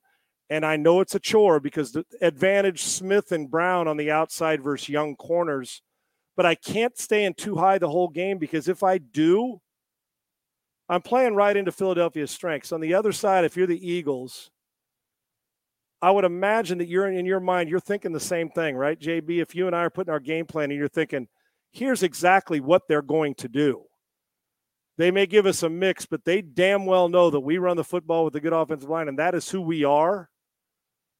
Don't be surprised if they come out and throw the ball 4 or 5 times, 6 times on a first drive to soften it up and see, okay, let's see if these guys – hell, I won't be shocked if they don't take a shot early in the game. You know, remember how the Oakland Raiders used to do that in the first series of every game, the old school? They'd come out and Cliff Branch, they'd take a big shot right off the bat to at least back you off. Yep. But the whole key to this, and I think the hidden gem, and we'll get to him on Thursday, is what is Andy going to do with Kansas City's run game and Pacheco? And it's going to be fun to watch. But, yeah, I overall advantage Philly because of they're a more complete team. But they are – well, JB, I'll give you the similarities. Both teams, I think, scored 562 points. Both teams had 6 Pro Bowlers, six Pro Bowlers plus a Kelsey and a quarterback. Both teams had the exact both teams were 1 seed. And then both teams, did I say they both scored 560? I mean, the amount it's eerie that there's like 5 categories that they were exactly the same, the Chiefs and the Eagles. So if you want an even matchup and you're looking at the metrics and the analytics, you got it. One's a better passer, Mahomes. One's better with his feet, vertically getting upfield, running, getting yards. Mahomes can buy time. Kelsey, I don't know how you stop him. I really don't. But you can't let him catch 15 for $190. If I was a betting man, I would bet the over on what he gets yards and catches. Right. But yet, then in the process, if you say, okay, he's going to run, you know, they run him on a lot of those options. You lean inside, run away man. It's really kind of a free-for-all. Dude, run up and find a way to get open in zone. And if it's man, inside zone, inside man, run away, push off. Outside man, push off, run away inside. If it's zone, find a spot, soft spot, and we'll play street yard football, and you just get open, and I'll find you. And so that's the case. So I think you got to say, okay, like the Michael Jordan, Kelsey's going to get his. Now what? And we'll hit that. But Kansas City's struggling on the edge, Coach. They got bad. The wideouts are hurt. Hardman's out. They got Schuster's hurt. They got. That's what I'm saying. Is Valdez Scantling going to step up and do what he did in the last game? He was the best player on the field offensively outside of Mahomes in the last game. Yeah. Will he make those plays again? Or is Mahomes so good he can just elevate anybody? Is going to be interesting. The advantage of this game going in health-wise and everything is Philly. Yeah. But that number 15 is pretty good with the ball in his hand, JB. So we'll see. And I trust Andy Reid about as much as I trust any coach in the league, not named Mike. I mean, he and Mike Tomlin, to me, you're talking about the cream of the crop with obviously Belichick's the obvious outlier. But the last few years, these 2 coaches are as good as it gets. Who the fuck's this guy, though? That's all I care about. Which one? This fucking guy right here, this number 12 kid. Oh, that is, well, that right there is, well, look at him. Let's get a, there you go. That's an epic picture, isn't it, Mac and I? God damn. Dude, chiseled. Is that you? Get the fuck out of here. Come on, man. Hey, we don't know. The face is that way. You know, that's if I was on Twitter, if I was one of these bitch-ass cats on Twitter, I'd be like, that ain't you. You didn't play. You don't know. Oh, yeah. Because, hey, what do I know, though, right? What do I know? Yeah, what do I know? Right. What do I know? I do know that's me and Jimmy Mack having a good conversation on the practice field in Prairie, Minnesota. How many fat hoes were you talking about right there? It was all that was. We were probably talking about what time Mac was getting up for church on Sunday, right? I don't think so. If I was a betting man, that probably what. Maybe we were talking about what kind of dip he had in his cheek and gum. I guarantee there was a laugh or some kind of story during that conversation on the field right there. Or Mac would give me this, hey, kid, I'm a little tired from last night. It'd be 105 degrees at camp. We wake up. He'd keep me up all night the night before because he loves to have late night conversation. We get up. He come out there. I say, bitch, I know what you're going to do. Tomorrow you're not going to practice, are you? He goes, we'll see, kid. So during training, he'd go out there and he'd give me this, JB. We'd be walking out to morning practice. He'd go, hey, kid, shoulders a little tired today. I think I'm going to take the day off. And he'd say, you're going to have to get all the work. So I'd be out there in Mankato, sweating, humidity rolling into your eyes. Every rep, taking all the snaps. And I'd look back in between, and I'd be flipping him. And this bitch would be back there with he'd be having his sweats on, and he'd be chewing on that gum or have that dip in his mouth, and he'd have his hands in his sweatpants and probably free balling too. And he'd come up to me and go, hey, kid, you're doing a great job. I'm like, bitch, get out of here. He's nice and cool. I'm sweating. We used to love it because Max said, I think tomorrow's a good time for me to take. He goes, you go out there and get all them reps for me tomorrow. And what are you going to say? And he'd sit back there and just laugh his ass off because, when you throw it by about 3/4 of practice, I say, dude, I've one-on-ones every drill. I say, are you going to nah, kid, a little sore today, which meant I stayed up late last night, had a couple pops, and I'm not really in the mood to practice today. So you don't take all these reps. Is he older than you? Oh, yeah. Really? Yeah. What are you talking about, dude? Yeah, he's older than me. See, you look older than me. Look at me. Hell. Hey. White fucking cracks. Yes, it does. Oh. Hey, yeah, Max got to be what Max, 62, something like that? Is he really? He's in his 60s. Oh, yeah. Really? Yeah, Mac works out. He looks good, though, doesn't he? Yeah, he looks good. He's dealing with that foot deal. I just saw him in Pat's house. He's dealing with that foot deal, but I'm going to see him maybe this weekend before I might go down to Radio Row Thursday or Friday, and then I'll go to Pat's house and see Mac. And, they got the Waste Management down there. Yep. Well, that's the best tournament in the country, man. It's a party. It's a party dressed up as a golf tournament. One thing I'll tell you about Mac, you know why? But he's so happy he's not playing in it no more. Oh, I bet. He hates it. Yeah, it was an absolute it was dude, it's a party that, it's people are talking 17, when guys are putting. 17? Oh. Or 16, whatever that is. 16. They just got to the point where it's like, it's 16, par 3, where all the players bought into it. It's like, it's yelling and screaming and beer. Oh, yeah, it is. They're throwing beer at them and shit. Yeah.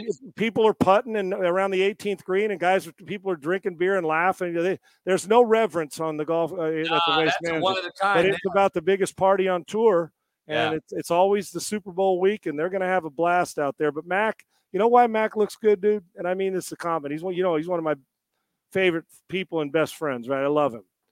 I learned a lot from him, too, about just how to carry Mac he's the most unflappable. I think Mac has, why he looks young, he has full peace. You want to know why? He does not, and when some people say this and they're lying, he does not give a shit. No. What anyone thinks about him. He doesn't mess with social media. He doesn't care. I mean, he's on, so, his people that handle it when it's a charity event or what have you. Mac does not, if you don't like him, he doesn't care. Now, he's not going to be rude. He just doesn't care. And he's gotten to the point where there's no rabbit ears. You can't say anything to him that's going to oh, thanks. Like he's going to want to, he just doesn't pay attention to any of it. And I think that's a good trait to have. You treat people kindly and you have fun. And Mac does not get cheated in life, JB. You know that. When he's on the golf course, he's playing golf. He ain't thinking about what he's got to do a week from now. Like most of us are. He does not. And I tell you, I learned a lot from him because he is if you were ever going to say, let's have a session of a guy who really, when you say, dude, I don't give a shit if that guy didn't like me, he doesn't. His circle of friends and while he doesn't care, guess what? Everybody likes him. You know what I'm saying? He doesn't know. Everybody holds him in high regard because he doesn't care. Because most people want to be like him because it's like, wouldn't it be great to get to the point in your life where it really that no matter what anybody says, other than family or close circle of friends, even that Mac just, oh, okay, cool, whatever, and he goes about his business. It's a great example and that's why a big reason why he was successful, JB. He did not care if he threw 8 incompletions in a row. You know what it was like? His mind was, I'll make enough plays to win. He did not care about any, and he did. Jim is one guy that could go 12 out of 30, but 8 of those completions were for first downs. He'd run 6 times for like 40 yards, and 3 of those were for first downs, and 2 of his throws were for touchdowns, and you'd win, and he'd walk off and go as if he just threw for 600 yards. He didn't care. Yeah. He cared about winning. He loved to compete. He'll fight you till the end, but he wasn't hashing over the game afterwards like, oh, we got beat, I'm going to feel sorry. He just moved on to the next one. And that's kind of the way he's been in life. So he was I don't know if mentor is the right word, but he did it different than Warren Moon did it. And I was with Warren for a while. You know, certain guys do it different. I learned a great deal from both, but the way they went about their business, and Warren was the perfect button. I mean, everything was precise. And Jimmy just kind of, we'll get it done, Denny. We're good. You know, when he talking about, I got this. Don't you worry about it. And we didn't worry about it. And Jim got it done. Warren would throw for 450 and look as smooth and cool as the other side of the pillow, as my man Stuart Scott would say, and be like, nobody can throw the ball as sweet as Warren Moon can. He never threw Jim didn't throw many spirals. All Warren never threw a wobbly pass. Yeah, no doubt. So the difference. So I was fortunate to learn from some great players. But Mac, of all the players I've ever played with in any sport, nobody cared less about what you thought of him in a good way, because it never got into his head no matter what was going on. And even in his post-career, that stuff doesn't affect him. What a hell of a hurt. One of you care about anything right there. Oh, no, we cared. You know who we cared about right there? Him and I. That was about it. Yeah. Just us two. Yeah, he had a great way of keeping you loose at times when you didn't, you know, when everybody else was tripping. That was when Mac came through at the business. Like, come on, kid. What's the big deal? Just go out and let it rip. He didn't care. And he cared about winning, but he didn't care about the process of getting there. He'd prepare and did it his way, but he wasn't going to let you dictate how he was supposed to feel about himself. And that's the way he's lived his life. I friggin' love the guy like family. And, JB, I don't have to tell you that because you've been around him and you know what I'm talking about. Yeah, he's a great one. He don't give a rat's ass. Priceless, you man. and I don't. You and I don't give a shit either. You're gonna go eat carne asada burritos right now and get ready for 27 shows. I'm gonna get ready for a fat hoe and get ready tomorrow. I got Whitlock coming on and fucking PAX week, Radio Row week, Super Bowl week. We're gonna break this down Thursday on Patrick Mahomes' side, Kansas City Chiefs. We're gonna give you what the Eagles do on defense. Nobody better than breaking this down than Sean and I. Sean, what do you got tomorrow? Break down your 27 real quick. You know what? Super Bowl with everybody gone, because we didn't take our show because the time changed. Like I told you, we're doing it from Houston. We got Emmitt Smith on this week. We got Leonard Fournette and a handful of other guests. Had Seth Joyner on, so we'll get him on tomorrow. We continue to dive into, you know, the football. A lot of it, the D'Amico Ryan staff here in Houston. So my show we'll do in the morning on iHeart. You can get on the iHeart Radio app, 6 to 10 Central, and then I got Cleveland. I'm on in Cleveland. I'm doing a podcast for the ones we do for the Believe Network. My buddy and my old producer Sager, you've liked it and tweeted out. Yeah. We'll get into some other stuff that we don't have the film like you and I do. Just talk about some, you know, opinions on the game and what's next, and probably a little focus on the draft as that continues to shuffle, which you and I will get into when the Super Bowl's over. So I'm on, I think, a half a dozen shows tomorrow, and I've got some other stuff I can't say anything about right now business-wise. It's good stuff that I'm going to let them announce it as we roll down, and you know privately what's going on with that, which will be the next level. So after the Super Bowl's over and the dust clears, we'll be able to get back in that. But I got to start organizing for that. Put this master's degree to work, brother. Okay, I spent all that time studying for it. I might as well use the damn piece of paper for something, right? Hey, as long as you don't got no PhD, player hating degree.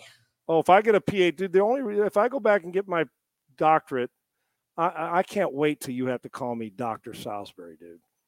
That's the reason I'll go back. You one then. Fuck that. You're gonna, yeah. Can you imagine? Hey, and you say something. Hey, Sean. I said, no, bitch. You address me as Dr. Salisbury. Hey, have you heard this right here? Take a listen to this. You is slap dick pretty much. Why you call me slap dick? Because my dick slapped me across your face. What was that?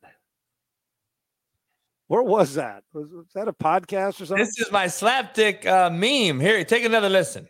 You is slap dick pretty Why much. you calling me slap dick? Cause my dick slapped you across your face.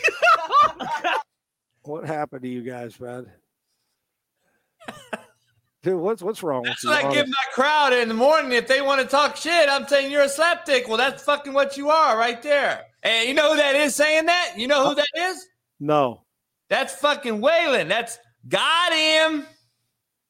That's him? That's him. You know where he's from, right? He's not from Compton, is he? He's from the LB. Oh, he is. My boy is real good friends with him, and he did that for me. So he's from the LB. Got him. That's He it. is. Let's take a listen to him. You is slap dick pretty Why you much. calling me slap dick? Cause my dick slapped you across your face. That's the D's Nuts guy. Yeah, that's Waylon. Yeah, got him. Yeah, so he's from the LB, huh? I didn't He's know from that. Long Beach. Yeah, he did I that like for it. us a couple years ago, man. My buddy's real good friends with him. He's on the run, from what I hear. He's on the run. He's homeless, all kind of shit. I hope he's all right, man. He gave us a lot of laughs. I can tell you that. Yeah, He was got on fire. him. He was on fire for a minute now. Yeah, he got his teeth are fucked up, but yeah, you're right. Yeah, they are. He's got summer teeth. You know what that is? Do you know what that is? Do you know what summer teeth? I do like him. I tell you, he's got the D's Nuts thing will last forever. That's like it's never going away. So we gotta give him credit for it. And all over the country, people were saying, "Man, this guy's real." But now that you brought his teeth up, I hope he's. I get a sick stomach when I hear people are homeless because I'm soft-hearted for that. Oh, yeah, I really me am, and I know you are too. But we're having fun adding a little light to it. But do you know what those teeth are called? They said he's got summer teeth. Do you know what that is? Some are missing. Some are here and some are there. You got some are there, and some are and some here. are there. It's like that dude you run into every now and again, and you look at him and you say, "Damn, dude, you got the Zackleys." You know what that is, right? No. If you run up into a guy who's maybe he just had a carne asada burrito and he's breathing too, he's a close talker. You know those guys, the close talkers, Wow. they roll up in you and right up on your grill. Oh man, halitosis. Yeah, well, you got the Zackleys where his breath smells exactly like his ass. So there you go. Hey, I call that badussy, balls, dick, and pussy mixed. Oh, dude, that's nasty. You just had to take it there, didn't you?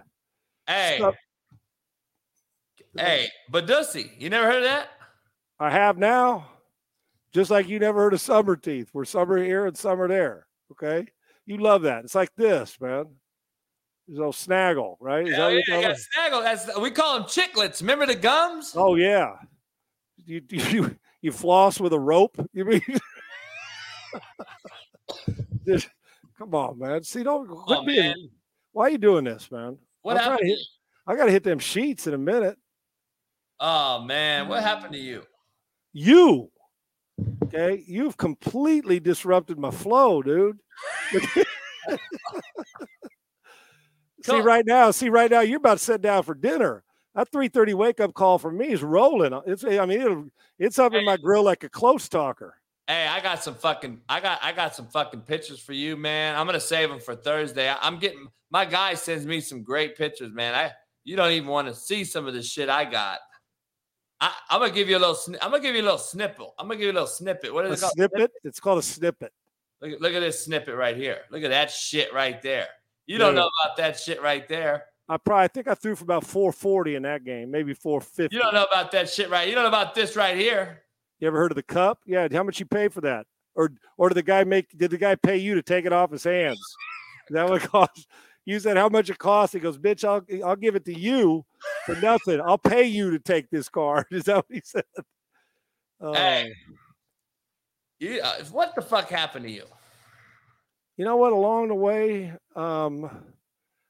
like I've told you, dude, I'll make a psychologist lay on the couch by the time I'm done with him. Our man Wido, who asked you a great question, he has a quick question for you. He's helping out the show now and helping us produce the back end of it. Love Wido, him. what up, man? You got a question for Sean? And you guys What's are going up, to keep me Coach? here talking all this shit. Well, I got to go to bed. All right, my man. Here we go. Real quick, Oh, Mr. I know I'm not going to dunk on you Can tonight. ask one question as to why the fuck, who's that motherfucker? Yeah, I got no clue who that is, Coach. But my Born Hey, yet. what are That's you Sean talking about? here. What are you talking about? You fake. I was CI looking at the fake- I was looking at the helmet. Put that up one more time, Coach. I got to see greatness. Damn right.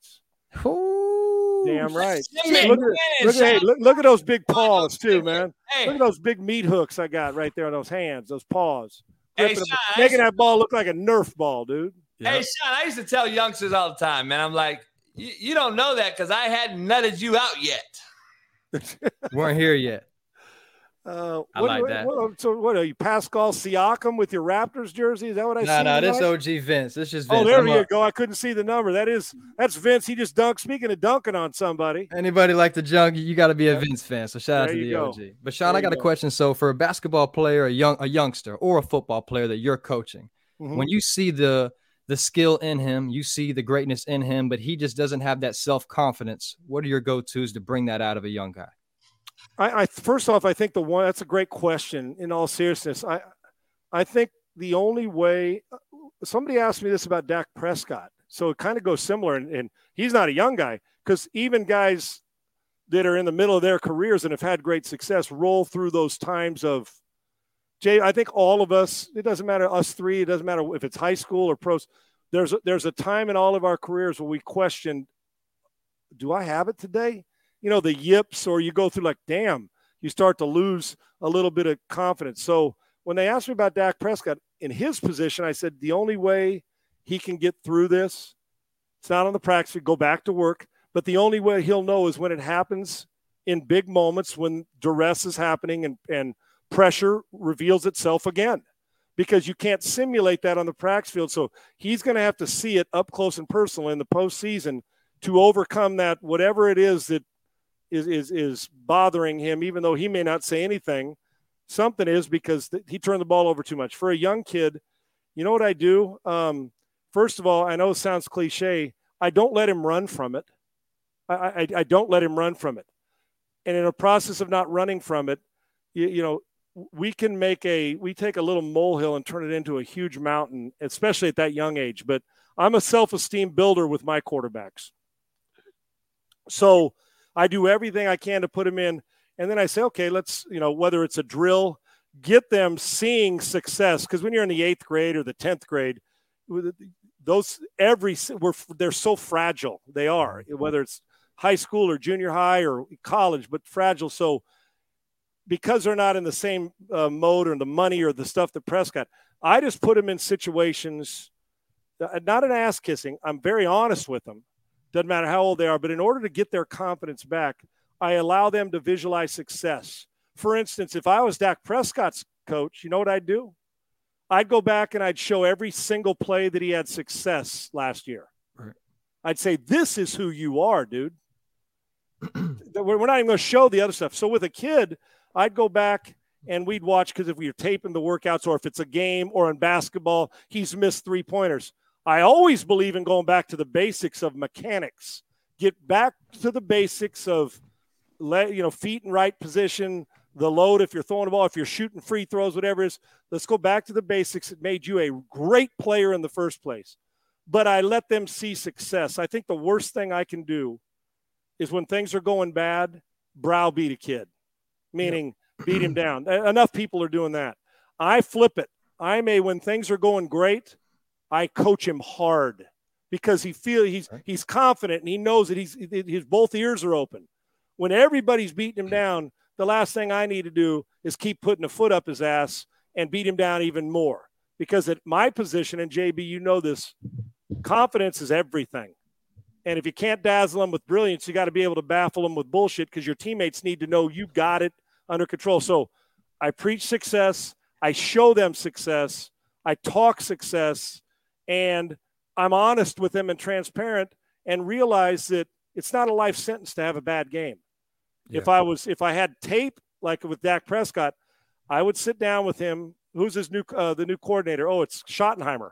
Yeah, fuck. And if I'm Mike McCarthy this offseason, we are going through, the first thing we do, we're going to watch every single play that you did well.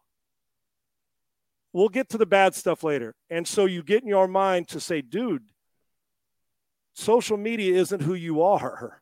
You're a good player. So it doesn't matter. And I would tell, and the hardest thing to teach a kid is to, what we were talking about Jim McMahon, is to teach a kid, or a high schooler or a college kid or somebody, quit basing your self-worth and your talent and your skill set on what some dickweed on Twitter or social media says.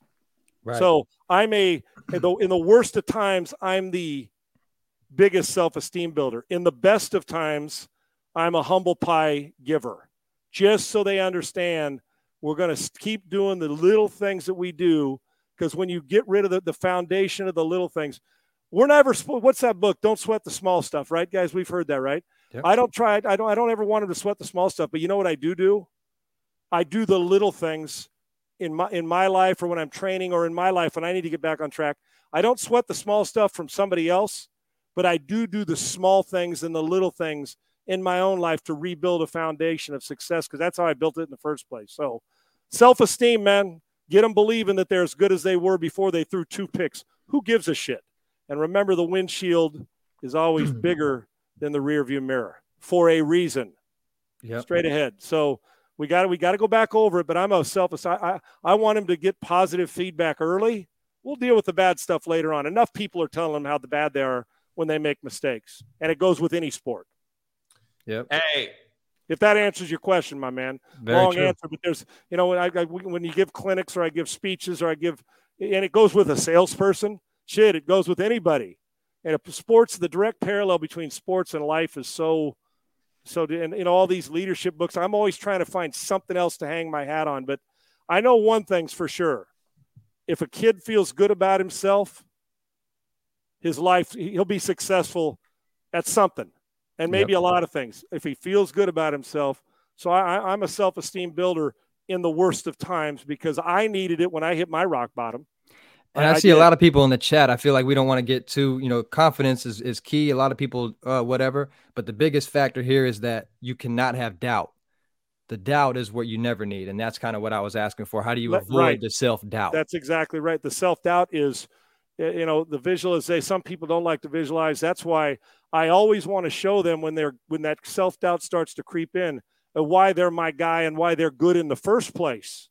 Yep. And then it goes back to outside influences, somebody that's ripping you to shreds, ripping you to shreds. My favorite is when the guy will say, I'll even get it in my life. I'm a huge basketball and baseball fan. You guys know, we've talked about it.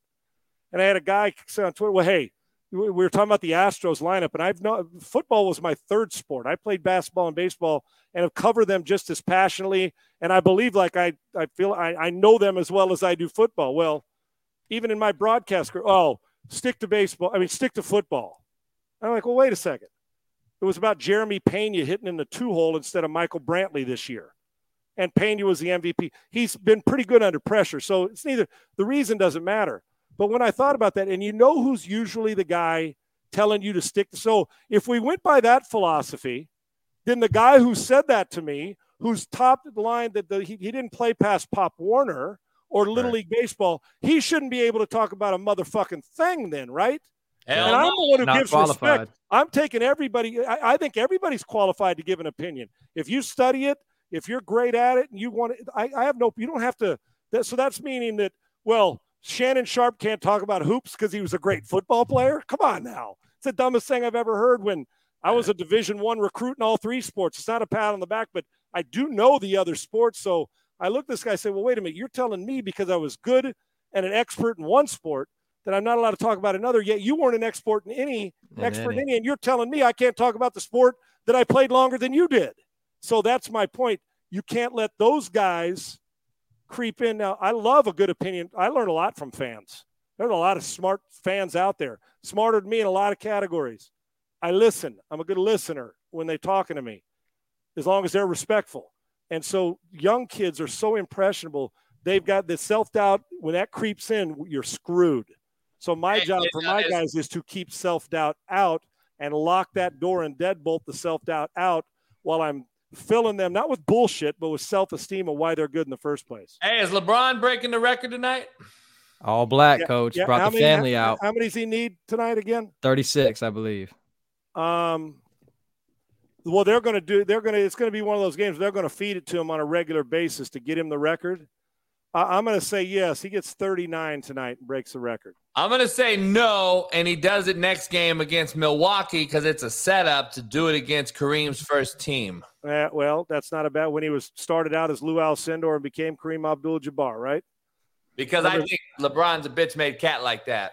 They had extra reporters and stuff for this game. But, Coach, last one before I get it out, prime time, quarterback JB, quarterback Sean Salisbury. Who's got the deeper long throw, Pro Bowl, old school edition? Oh, I can't argue. Sean played he got a paycheck. I got a paycheck on the practice squad. He got a paycheck beating Elway. I'm never going to say nothing. That could have been just accuracy decision. I'm talking long ball, Coach. I could throw the ball 70 yards in my prime, but that don't mean shit. I know guys that could throw the ball 75 yards and couldn't hit a fucking water if it fell out of a boat. I probably had JB. My father I probably had him be 8 to 10 yards. I could throw. Arm strength was never an issue for me. Yeah. I mean, throwing it a country mile, but I just need to make sure all the time I hit the barn. And I laugh because you guys know this. As good as Mahomes and Josh Allen arm is, Favre and Elway and Favre could throw it every bit as far and as hard as they could. Randall Cunningham. Yeah, Randall. Well, matter of fact, Randall Cunningham can throw it as farther than any of them. Yeah. Michael Vick. They throw it a so. I mean, I know with social media we see it, and I'm not saying Mahomes said he can, but Elway could throw it just as hard velocity and just as far. And Elway was Josh Allen before Josh Allen. Yeah, he could scramble, he could run, he could throw it, he could throw it. He had the Elway cross where guys were getting hit on the chest. Yeah, and the cross was being left on their bare skin through the shirt because Elway threw it. The ball just jumped out of his hand. So, yeah, throwing it a long way wasn't an issue. But they got to bring that event back to the Pro Bowl instead of the stupid water balloon. Yeah, absolutely. Amen, my man. Amen. So LeBron gets it tonight. You know what? If he gets it, he's getting a triple-double on top of it. Watch. I don't see the lore. Maybe he's at home. Maybe he does it. He brought. That's why. Yeah, but you want to see him. City, that ain't a game I see him doing it again. You know what I mean? Yeah. The question. I mean, but don't you want to get it out of your system and get it done? And then just be shitty again because that's what they are. They're fucking shitty. Yeah, Kyrie would have made a difference for them, even though he's got. I'm so glad he didn't come though, because I can't stand that motherfucker. Yeah, that would have been you would have needed migraine medicine every friggin' day in that Laker building. Kid's about to go into early retirement. and it'll be because of you want to talk about a guy that'll age quickly. Bring Kyrie into the building. As talented as he is, he's just as big of. Come on now, dude. What'd you just say? And boy, is he gifted. Boy, is he talented. So gifted, Sean, but damn it, you're right. He is a gifted shitbird. Yeah, and the process. Hey, man, you got great gifts. By the way, do you got any migraine headache medicine with you? So we'll see. You know what? Regardless, LeBron's getting it at some point, and it's going to be epic. Think about that. You grew up all these years, and you think you're about to become the NBA's all-time leading scorer. Yeah, and his body. You're not even a dominant scorer. Right. You're not even a score dominant kind of guy. And you know what else too? If I took his head off and took his face out of the picture and said, just look at the body, you'd say, oh, the guy's probably, 23, 24 years old. Think about the wear and tear on that body and the level of play he still plays at. Regardless if you like it, if you don't respect his game and his grind, then you ain't been watching for all these years. The guy's phenomenal specimen. He paid $1 million a year for his body for a reason. You ain't lying. Well, if you're going to invest in something, it might as well be in yourself when it comes to staying healthy, right? No doubt. I do the same thing with fat hoes. Well, dude, I mean, not everybody can pull like you. You know what I'm saying? Hey, fat hoes they got to eat too. Who do you think in their prime pulls more, you or Andy Reid? Oh, I had more. I don't want to say. I don't want to get I get a little primitive at times, but people have told me that I've had more pussy than the law allows. It's illegal. That's my Pink Panther exit stage left. That's right. Hey, I love you, man. I love you guys, man. Thank you. I always appreciate you and all your good work. And JB, I'll talk to you tomorrow, and we'll see you on Thursday for sure. All right, brother. Hey, do me a favor. What? Don't let your meat loaf, okay? Hey, I'm going to get you on these nuts pretty soon. No, you ain't ever give me on these nuts, okay? Or with the joke. Okay, or with a joke. Go get a fucking haircut. I'll talk to you later, dude. Later. Cheers. All right. The last chance cube. Let's go. And I just cannot wait to bring over 60 years of knowledge and experience to not only the novice football fan, Sean, but to the veteran football coach as well.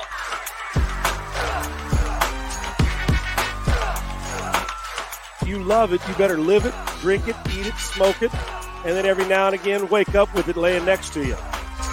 The premier football coaching show on the internet. I've looked forward for the longest time to be with somebody whose energy and knowledge of football and teaching and no nonsense, but understands the old game, the in-between game, the new game, and combines them all. Last Chance Q with the great, legendary Sean Salisbury.